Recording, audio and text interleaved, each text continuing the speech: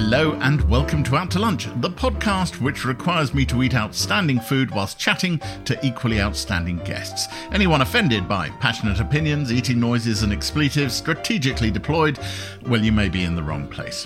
One of the good things to come out of these challenging times is that we've been able to talk and to eat with people across the globe thanks to the magic of video link, and my guest today is literally on the other side of the planet. He's an actor, writer, composer and comedian. Although now based back in his native Australia, he was thrust into the spotlight winning Best Comedy Newcomer at the Edinburgh Festival in 2005. Amongst his many achievements, he's the composer and lyricist of Matilda the Musical, which won a Tony Award and was Grammy nominated. And he's now about to release a new studio album called Apart Together. It's the fantastically talented Tim Minchin.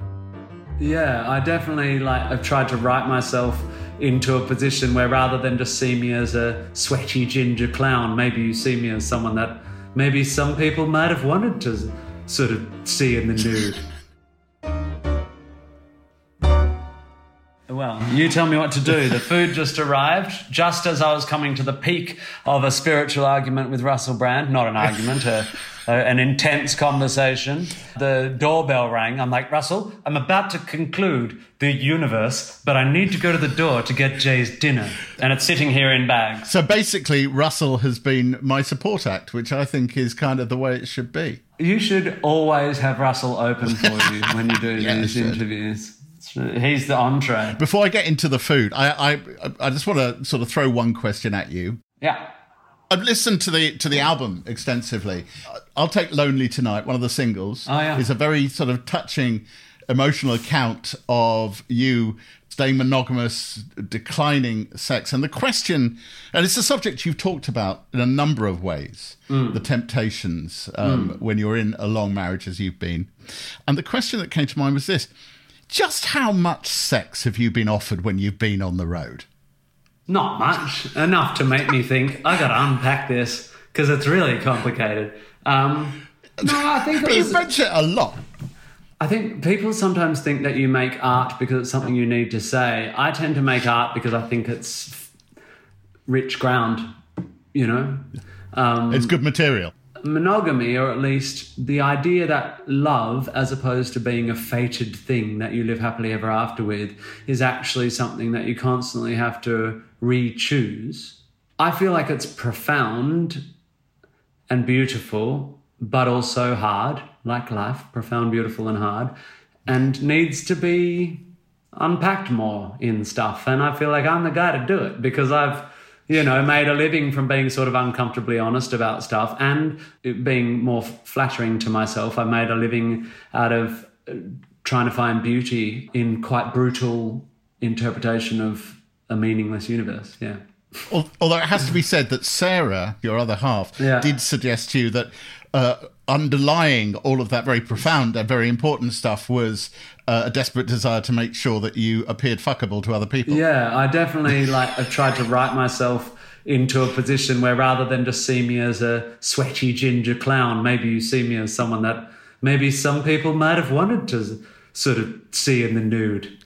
Every artist ever is driven by ego, really. I mean, I try not to be, and I write about lots of different things and from lots of different people's points of view, but to the extent that I write about my own life, it's all bollocks. So every version of myself I present to the world is an exercise in self-branding. I mean, that's the case with anyone who's ever tried to sell themselves as something in the public domain. Doesn't matter how alt, they're just presenting an idea of themselves that they think is more consumable. When I listen, this is called Out to Lunch or In for Lunch. One of the rare gifts of COVID is that we've developed this possibility of interviewing people a long way away who couldn't come into a restaurant. Yeah. So I asked you for your dietary, if you had any dietaries, and they were very specific: strawberries and olives. Well, I don't not like much stuff, so I just sort of tell you the stuff that makes me go, ugh. So do you mind if I ask you about cheese? Given you did do a 6-minute and 54-second song with a full orchestra. Short version. Because I saw you do it at the Royal Albert Hall. Great gig. Thanks. I love cheese. It just doesn't love me. Do you have a cheese problem, or have you stolen that cheese issue from someone else? I definitely have had periods in my life where I've eaten so much cheese that I'm incredibly uncomfortable.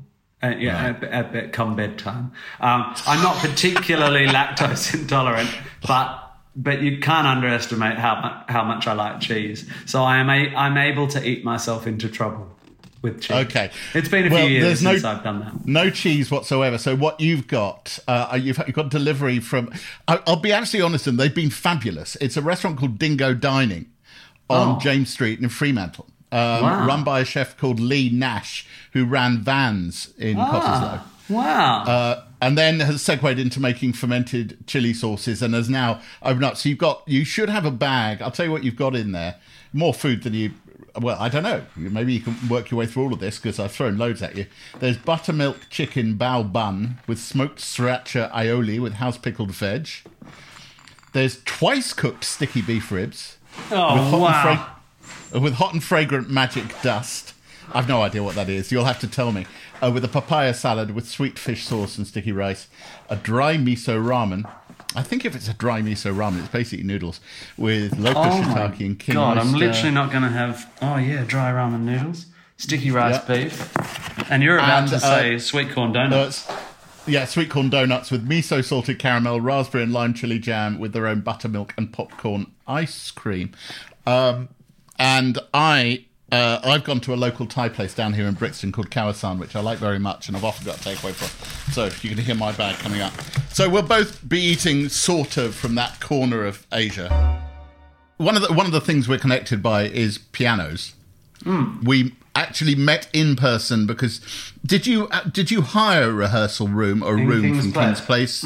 Yeah, I did. Yeah, and you would occasionally we'd meet by the coffee bar. On the ground floor, because King's Place is where the Guardian Observer offices are.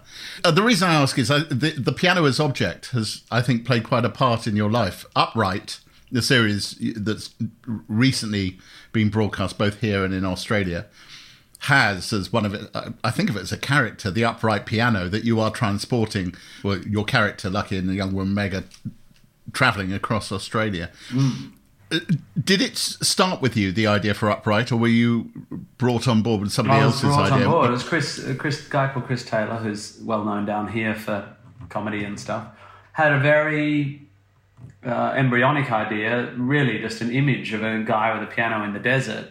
They came up with this character of Meg, this teenage runaway, who it ends up being an odd couple road trip, right? And when I came on board, we got into the process and realised that actually the story had a lot of scaffold that could bear a lot of weight, actually, because if you're going to take an object, a burden across the desert to your hometown where you haven't been for a long time, then you've got to ask why. Why hasn't he been home? Out of the examination of those possible answers, you suddenly have story, and it's magical to be a part of, actually. It's really great. It does also tie in with a theme related to the album, out November 20th. Upright was pitched as a comedy, but then it went in other directions. It's still funny, but it's a drama which happens to have funny moments. Apart Together may surprise quite a lot of your fans because it is not a Tim Minchin, I'm going to kick you in the ribs with a gag or a heresy, or it's a lot of very emotional songs. The blunt way is to say, are you done with being funny? No, I think what I'm done with is forcing myself to be one thing or the other. I love that, especially people in Britain enjoyed my shows, and I don't suppose I'll ever get over the fact that when I get on stage, I tend to really want to make people laugh. To what degree do you think Matilda is the thing that enabled you to put your hand up and say, well, actually, I'm not just that? Yeah, I've got a Grammy nomination. Fuck you very much. I think it was a big part of it. I've certainly lent on that. And Matilda's success made me think, I can be involved in collaborative works that have long-term positive effects on the world without me having to show up and drink too much and be a bad daddy. Maybe I sort of thought I should grow up a bit, and I'll always gig and stuff, but I want to try and direct this, and I want to, and I was working towards getting back to acting all along. Slowly doing a play in Sydney, and then Jesus Christ Superstar, and then a small role in an Australian drama, and then a bigger role in an American comedy, and just making sure I didn't take anything too big for my chops, How's your food, by the way? It's so good. I'm on the beef. I looked at yours and went, bloody hell, that looks good. You need to be a dingo, yeah. I need to be I'm worried about that name. Should I have worried? Was it in some way a parody of Australianness? When you first said you've ordered from Dingo Dining, I thought, oh my God, Jay's gone and got a takeaway from some Aussie theme restaurant. But that was my concern. Maybe they're near the Dingo Flour Mill. There's this huge Dingo flour mill, old flour mill with a big red, very famous, iconic red dingo, and I suspect it's connected to that. Right, that makes absolute sense. I'm glad it's really good. How difficult was it to go from a sense of obscurity and not necessarily much money, and then you go off to Edinburgh? I don't want to be too Broadway about it, and you came back a star. You get the Perrier Award for Best Newcomer. Was that hard? It was incredibly stressful. Interesting. I went, I'm going to do everything I can to make people come and see this show. And I'm going to make sure every show is the absolute best thing. You know, I did not go going, it'll be a laugh, we'll have a piss up, I'm at, schmooze in the bar. I didn't drink much at all because I was so worried about my throat. I sucked so many propolis lozenges that I went home and had to have 8 fillings. The whole point about Edinburgh is if you get the very, very lucky sort of break that I got, you sort of have a career in a month. You get a fan base, then you get a backlash of contemptuous, everyone says this is good, and some arsehole, writing a review, just picking at why I'm not all that. And then you sort of get the nominations come out and, everyone had said I'd been nominated for the main award and then I was nominated for the newcomer and I didn't really know what that meant and I thought it was a rejection and I was just unable to just chill and go for the ride. And to be fair on me, it really freaking mattered.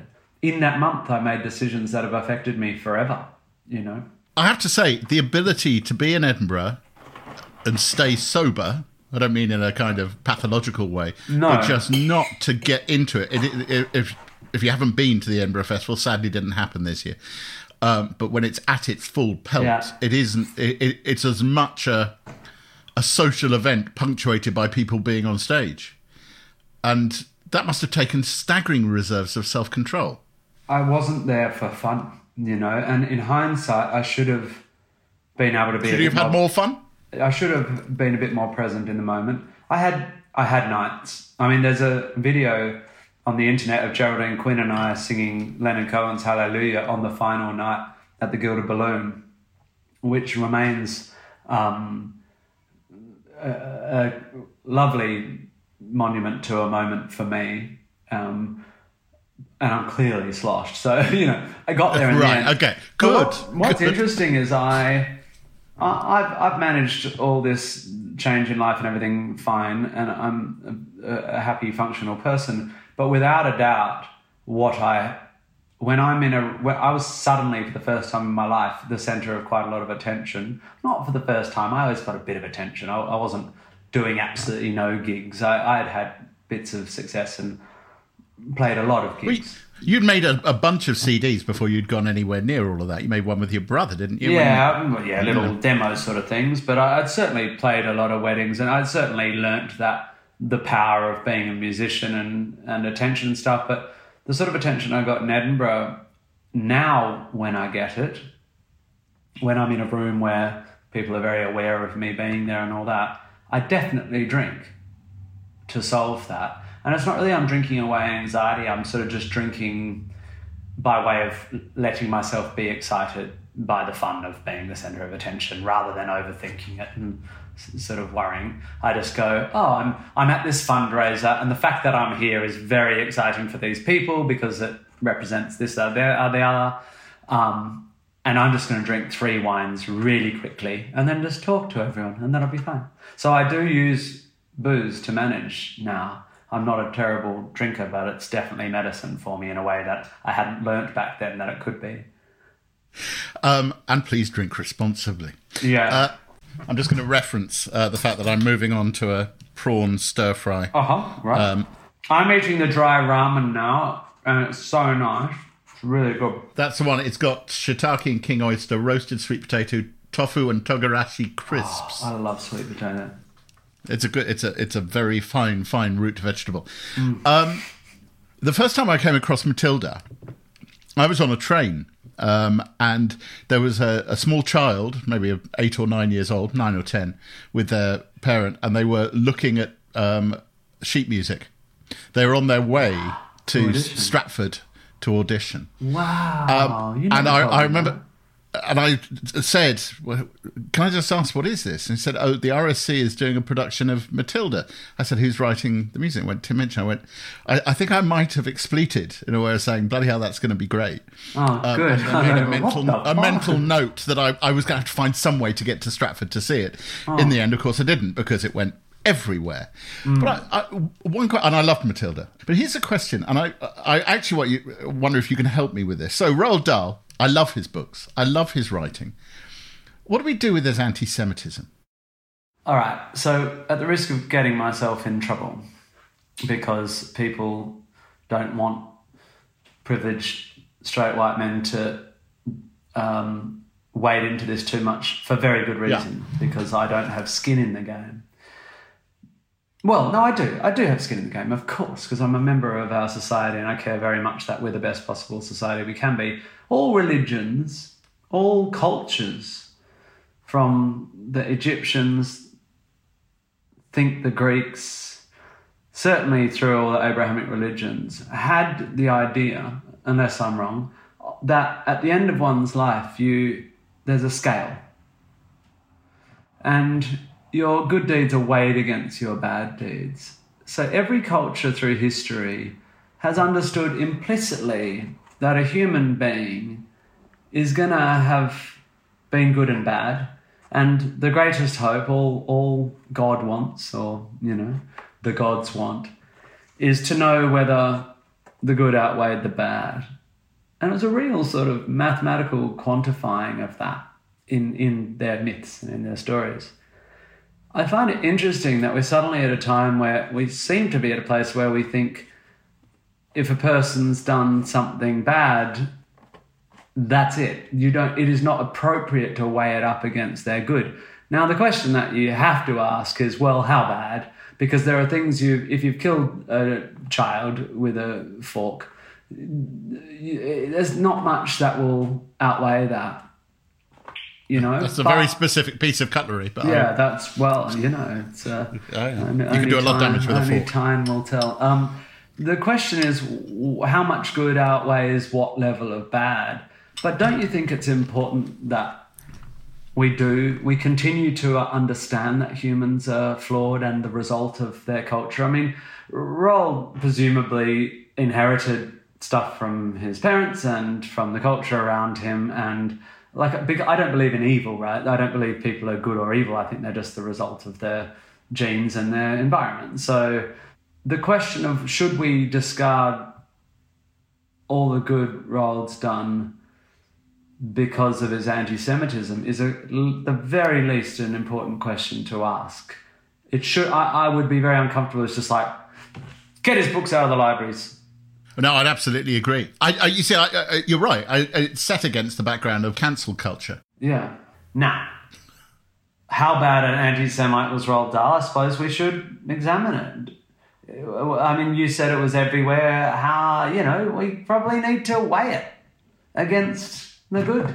And then say, look, that was really bad. Let's, every time we teach Roald Dahl, talk about the fact that he had problematic beliefs, and then talk about how he also was able to write these beautiful stories and use it as a jumping off point for a discussion on, something like that.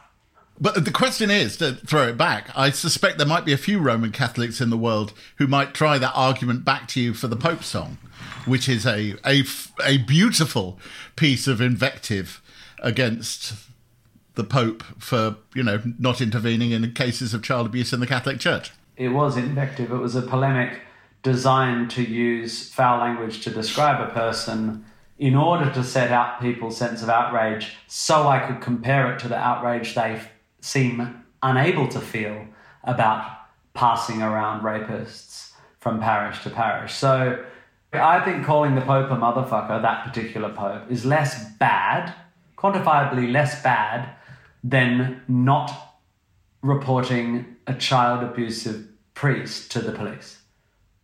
I'm sure of it. And I am very keen to make those points, So, come on.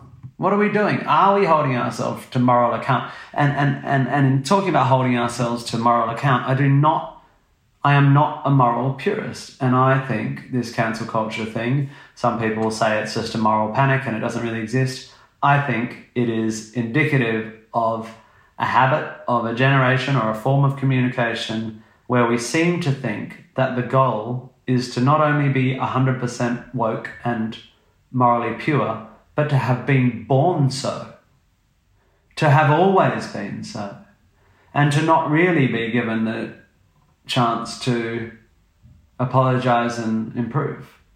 And I think that's the fucking end times.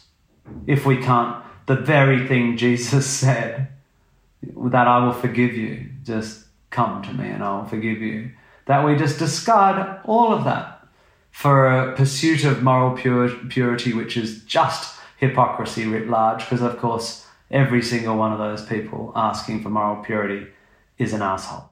Do you ever wonder how celebrities order food? Like, is Sarah Paulson a Diet Coke or a regular Coke girlie? Some peasant Coke? No. Or how does Sofia Vergara order a pizza? No tomatoes. I cannot eat tomatoes. Yes. Are you cool with mushrooms? Not really. If these are the details you need, and I know you do, I have the podcast for you. I'm Jesse Tyler Ferguson, and on my podcast, Dinners on Me, I take some notable friends of mine out to dinners in Los Angeles and New York City. Listen wherever you get your podcasts. That thing was delicious. Just a brief break from all the out-to-lunching chat to pimp my wares, if you'll allow me the time, because now your favourite podcast comes with real physical stuff too. Stuff we've designed to make your kitchen life both more comfortable and more glamorous, your friends more envious. Or, of course, if you're a generous soul, you can give them away as Christmas gifts too. It's not one, but 3 bits of tasty merch that are here with me in my own kitchen. Firstly, this deliciously designed travel cup. That's fantastic for all your slurping needs on the move or at your desk. Now, I've lost count of the number of shirts I've stained in the kitchen, but it's a thing of the past. Since I started wearing this, that's the sound of the out-to-lunch apron in weighty, riveted denim. And in times like these, we all need to be good to ourselves, so why not invest in the light and soft out-to-lunch tea towel? Ah yes, this is me stroking it. To see the range, head to outtolunch.backstreetmerch.com. That's outtolunch, all one word, .backstreetmerch, all one word, .com. But now, let's go back to the chat.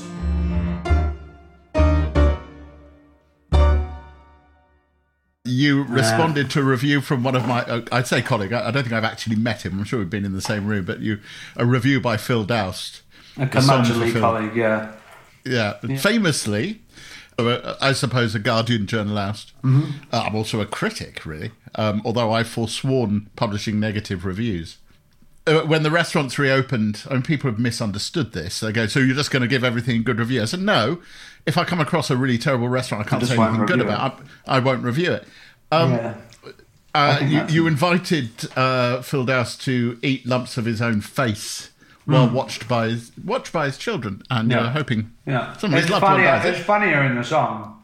To be fair, I mean, your delivery's impeccable, but it's funnier in the song. Yeah, no, I'm just trying to lay it out in front of you. Yeah. How are you with that level of criticism? Because you say everyone has an opinion.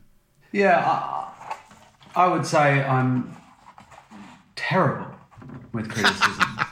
I mean, I can't bear it, and therefore I don't read it. And I'm not ashamed of not being able to bear criticism.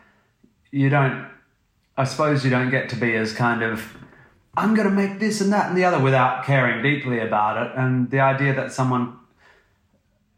there's 2 types of criticism and they're both sort of equally hard. One is sincere analysis that says this work failed on its own terms. And that's heartbreaking because you wonder whether they're right. And the other is sort of casual contempt to try and make the writer look cooler than the people who like your work. And that makes you furious because disingenuous, and I don't believe I've earned disingenuous appraisal because I think I'm very ingenuous in the way I work. You know, I don't think I don't think I deserve a lazy review. I don't think there's been many times where I've done a lazy piece of work that deserves a lazy review. So which isn't to say I think I'm immune from criticism. I think, don't worry, let me at me. I'll tear me to shreds. But I find it very hard to get up on stage if I've read something that says what I'm tearing my hair out, pouring my blood out for every night. If someone's gone, it's dumb. It's really hard to get up without that ringing in your head. So the answer is not to read it. You lived in London, in Crouch End, for quite a while. Yeah, for 8 years. And then you were in LA. But the decision to go back to Australia, was that basically saying, was that always the plan? Yeah. Did you think, I can't keep roaming the world? Yeah, it was always the plan. I guess there was a point at which we were so settled and so in love with London that we thought maybe we stay here forever, even to the extent we sort of had our kids lined up to go to schools for high school. But the plan was not to stay there forever because we both come from big families and Perth families. And then the LA opportunity came up and we thought, there's one more big adventure. And really it was like the timing. We thought we'll probably leave London after about, before Violet turns 11 was the plan. And then this opportunity came up and I said to Sarah, let's just tear the Band-Aid off because this is going to be awful, leaving London. We've got this opportunity, let's go have one more big adventure and in doing so, tear our roots out of London, get it over and done with before it gets worse, harder to leave. And we did, and we loved LA, and then we had to do it again. And I'm sure that moving home's a good idea, but it's not been that easy. Moving all the time, it does your head in. But you are, I understand, working on other musicals. There's at least another... I know you're not going to tell me what it is. Yeah, no, right. The musical I was sort of working on, COVID happened, and it kind of made me go, that's not... It's quite a dark musical and didn't feel like what I wanted to be working on. Then this album, BMG signed me and wanted to make a much bigger deal of this album than I sort of thought. I didn't realise they were like, this is going to be great. You need to make music videos and you need to do press. And I'm like, I was just going to sneak it out. So that happened. And then Andre died. And so Andre, who's the producer who took Matilda to, Andre Tjinski, who took Matilda to the West End and then produced Groundhog Day, he and I have had grand adventures all over the world. He and Matthew Warchus and me and Rob and all our creative team are very, very close. And Andre and I particularly, because I'm kind of the face of Matilda, I'm the guy that turns up to all the openings and he's the producer. We've had nights in Sydney hotels and New York disappointments, and he was also sort of the starting to guide us into this next project. And then a few weeks ago he died very suddenly, and I'm sorry about that. Yeah, and I haven't probably have got a bit of thinking about that still to come, but that project I'm just like, okay, that's just going to sit for a while until I can get my head around all of that. I'm writing, I've written a new song for the Matilda musical movie. I'm not sure if I'm allowed to talk about that, but it might not end up in it, but it's there. I've written a song for the credit sequence of another animated film that Harry, who wrote Larrikins, is doing with Netflix. And they liked the way I sang it so much that they decided I should play a character in the movie. So I'm voicing another, so I'm so lucky because even though my tours and Matilda and everything shut down, I'm still able to be productive. Well, that's the brilliant thing. One last point. By the way, you've got some donuts down there. Don't forget. Yeah. Should I have them? I've got to get the ice cream out of the freezer. Yeah. I think it was Stephen Sondheim. It may also have been Lloyd Webber, who both opined that if you're going to write a musical, base it on a pre-existing piece of material, which both Matilda and Groundhog Day did.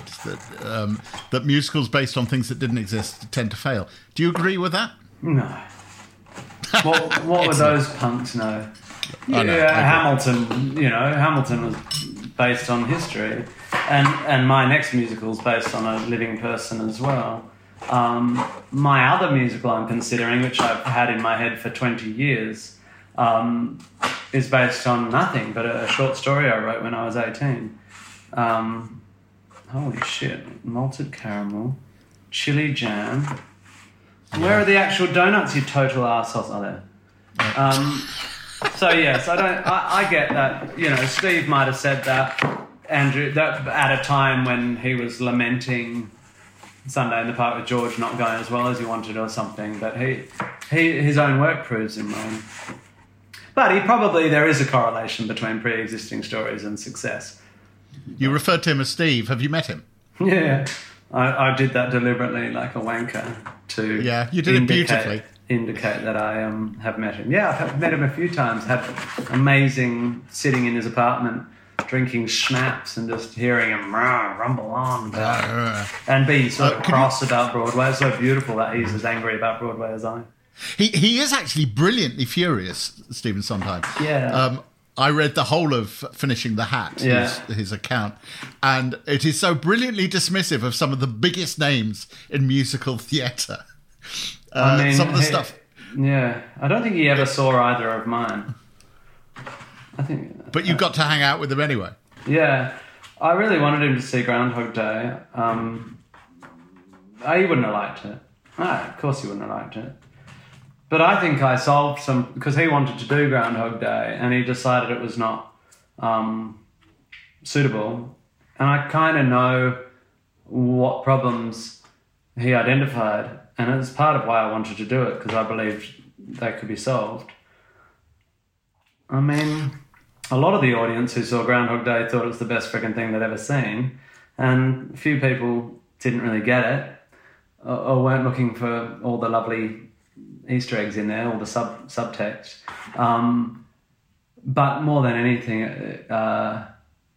it's a little bit dark and a little bit dense and probably not quite ever going to be a hit in the. It's also what bothers me about that is that it was a hit at the Old Vic. Yeah, so I think. Yeah, it won the Olivier. And then didn't last quite as long as one might have wished on Broadway. It certainly lost all its money, yeah. Your view of it feels to me like it's tainted by what happened later. Yes, that's true, and it's a good note, and thank you, and that's good avuncular. What you're implying is that shouldn't be the case, and that's absolutely right. And actually, deep down, I don't feel any sense that it's less of a success as a piece of art than Matilda. I personally like it better than Matilda. It presses more of my buttons. It's more challenging and has more subtext and is more philosophical. It's a deeper contemplation, and it's silly and fun, and Matthew's direction is incredible, and the design, and one feels one has to manage the implied, the tacit question, which is, well, why didn't it go as well? So I feel like I have to talk about that, but actually, should we just settle on the fact that Groundhog Day was great and leave it at that? It's so great, and I never have a problem with the idea that I did not grow up thinking, until the Americans like me, I won't have made any art. Does not worry me. Well, look, as you start shoveling away the buttermilk and popcorn ice cream, and the donuts of truth and the mighty miso salted caramel of justice, Tim, all that remains for me to say is thank you for staying in for lunch or in for dinner with me. Time zones. It works that way. That's a mouthful of donuts. I really needed to eat during this interview. It was incredibly timely and generous. And send me the bill. Well, there is no bill because they beautifully, the team from Dingo Dining said, yeah, we'll do this one for free. If it's him. Oh. So how gorgeous. I'm going to ring him. Give him a call. Tim, thank you so much for taking the time. And good luck with the album, which is out November the 20th, Apart Together on BMG. Thank you, Joe. Although often fabulously controversial, Tim thinks long and hard about everything he does, and that really came across in the chat we had and in the breadth of work he offers to the world. Tim feasted on modern Asian cuisine from Dingo Dining in Cottesloe, Perth, Western Australia, whilst I ate from a favourite of mine, the Thai restaurant Kawasan in Brixton, South London. And if you'd like to continue your travels as a gastronomic and cultural tourist, well, we have plenty more episodes for you to explore. You can get them wherever you found this podcast. And while you're there, do rate, comment, share this, give us 5 stars. It helps us to venture further into more restaurants and with more guests. Thank you so much. Out to Lunch is a Something Else and Jay Rayner production. The music was written, arranged and performed by me, Jay Rayner, and Robert Rickenberg. The mix engineer was Josh Gibbs. The assistant producer was Rosie Marotra. The producer is Selena Ream, and the executive producer is Darby Doris. Additional production is from Steve Ackerman. Next time, we continue our globe-trotting eating tour with the award-winning restaurateur, cookbook author and food activist. It's the head chef of Red Rooster in Harlem and the man who cooked the first state dinner for President Barack Obama. It's Marcus Samuelsson. I started to cook for the Swedish royal family, when I was in my 20s. And then I cooked for Clinton after that a lot. What, in the White House? Or not in the White House, but just for sometimes he traveled to Europe and sometimes he came into the restaurants. And still to this day, I cook for Clinton and he's incredible. I actually cooked for him and Tony Blair in Stockholm once, which was amazing.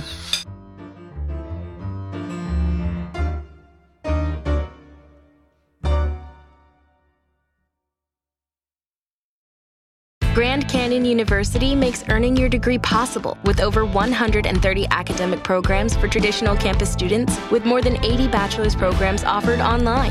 GCU provides you with the personal support you need, from complimentary unofficial transcript evaluations within 24 business hours to scholarships, academic support, and your GCU graduation team, led by your own university counselor. Find your purpose at GCU. Private, Christian, affordable. Visit gcu.edu.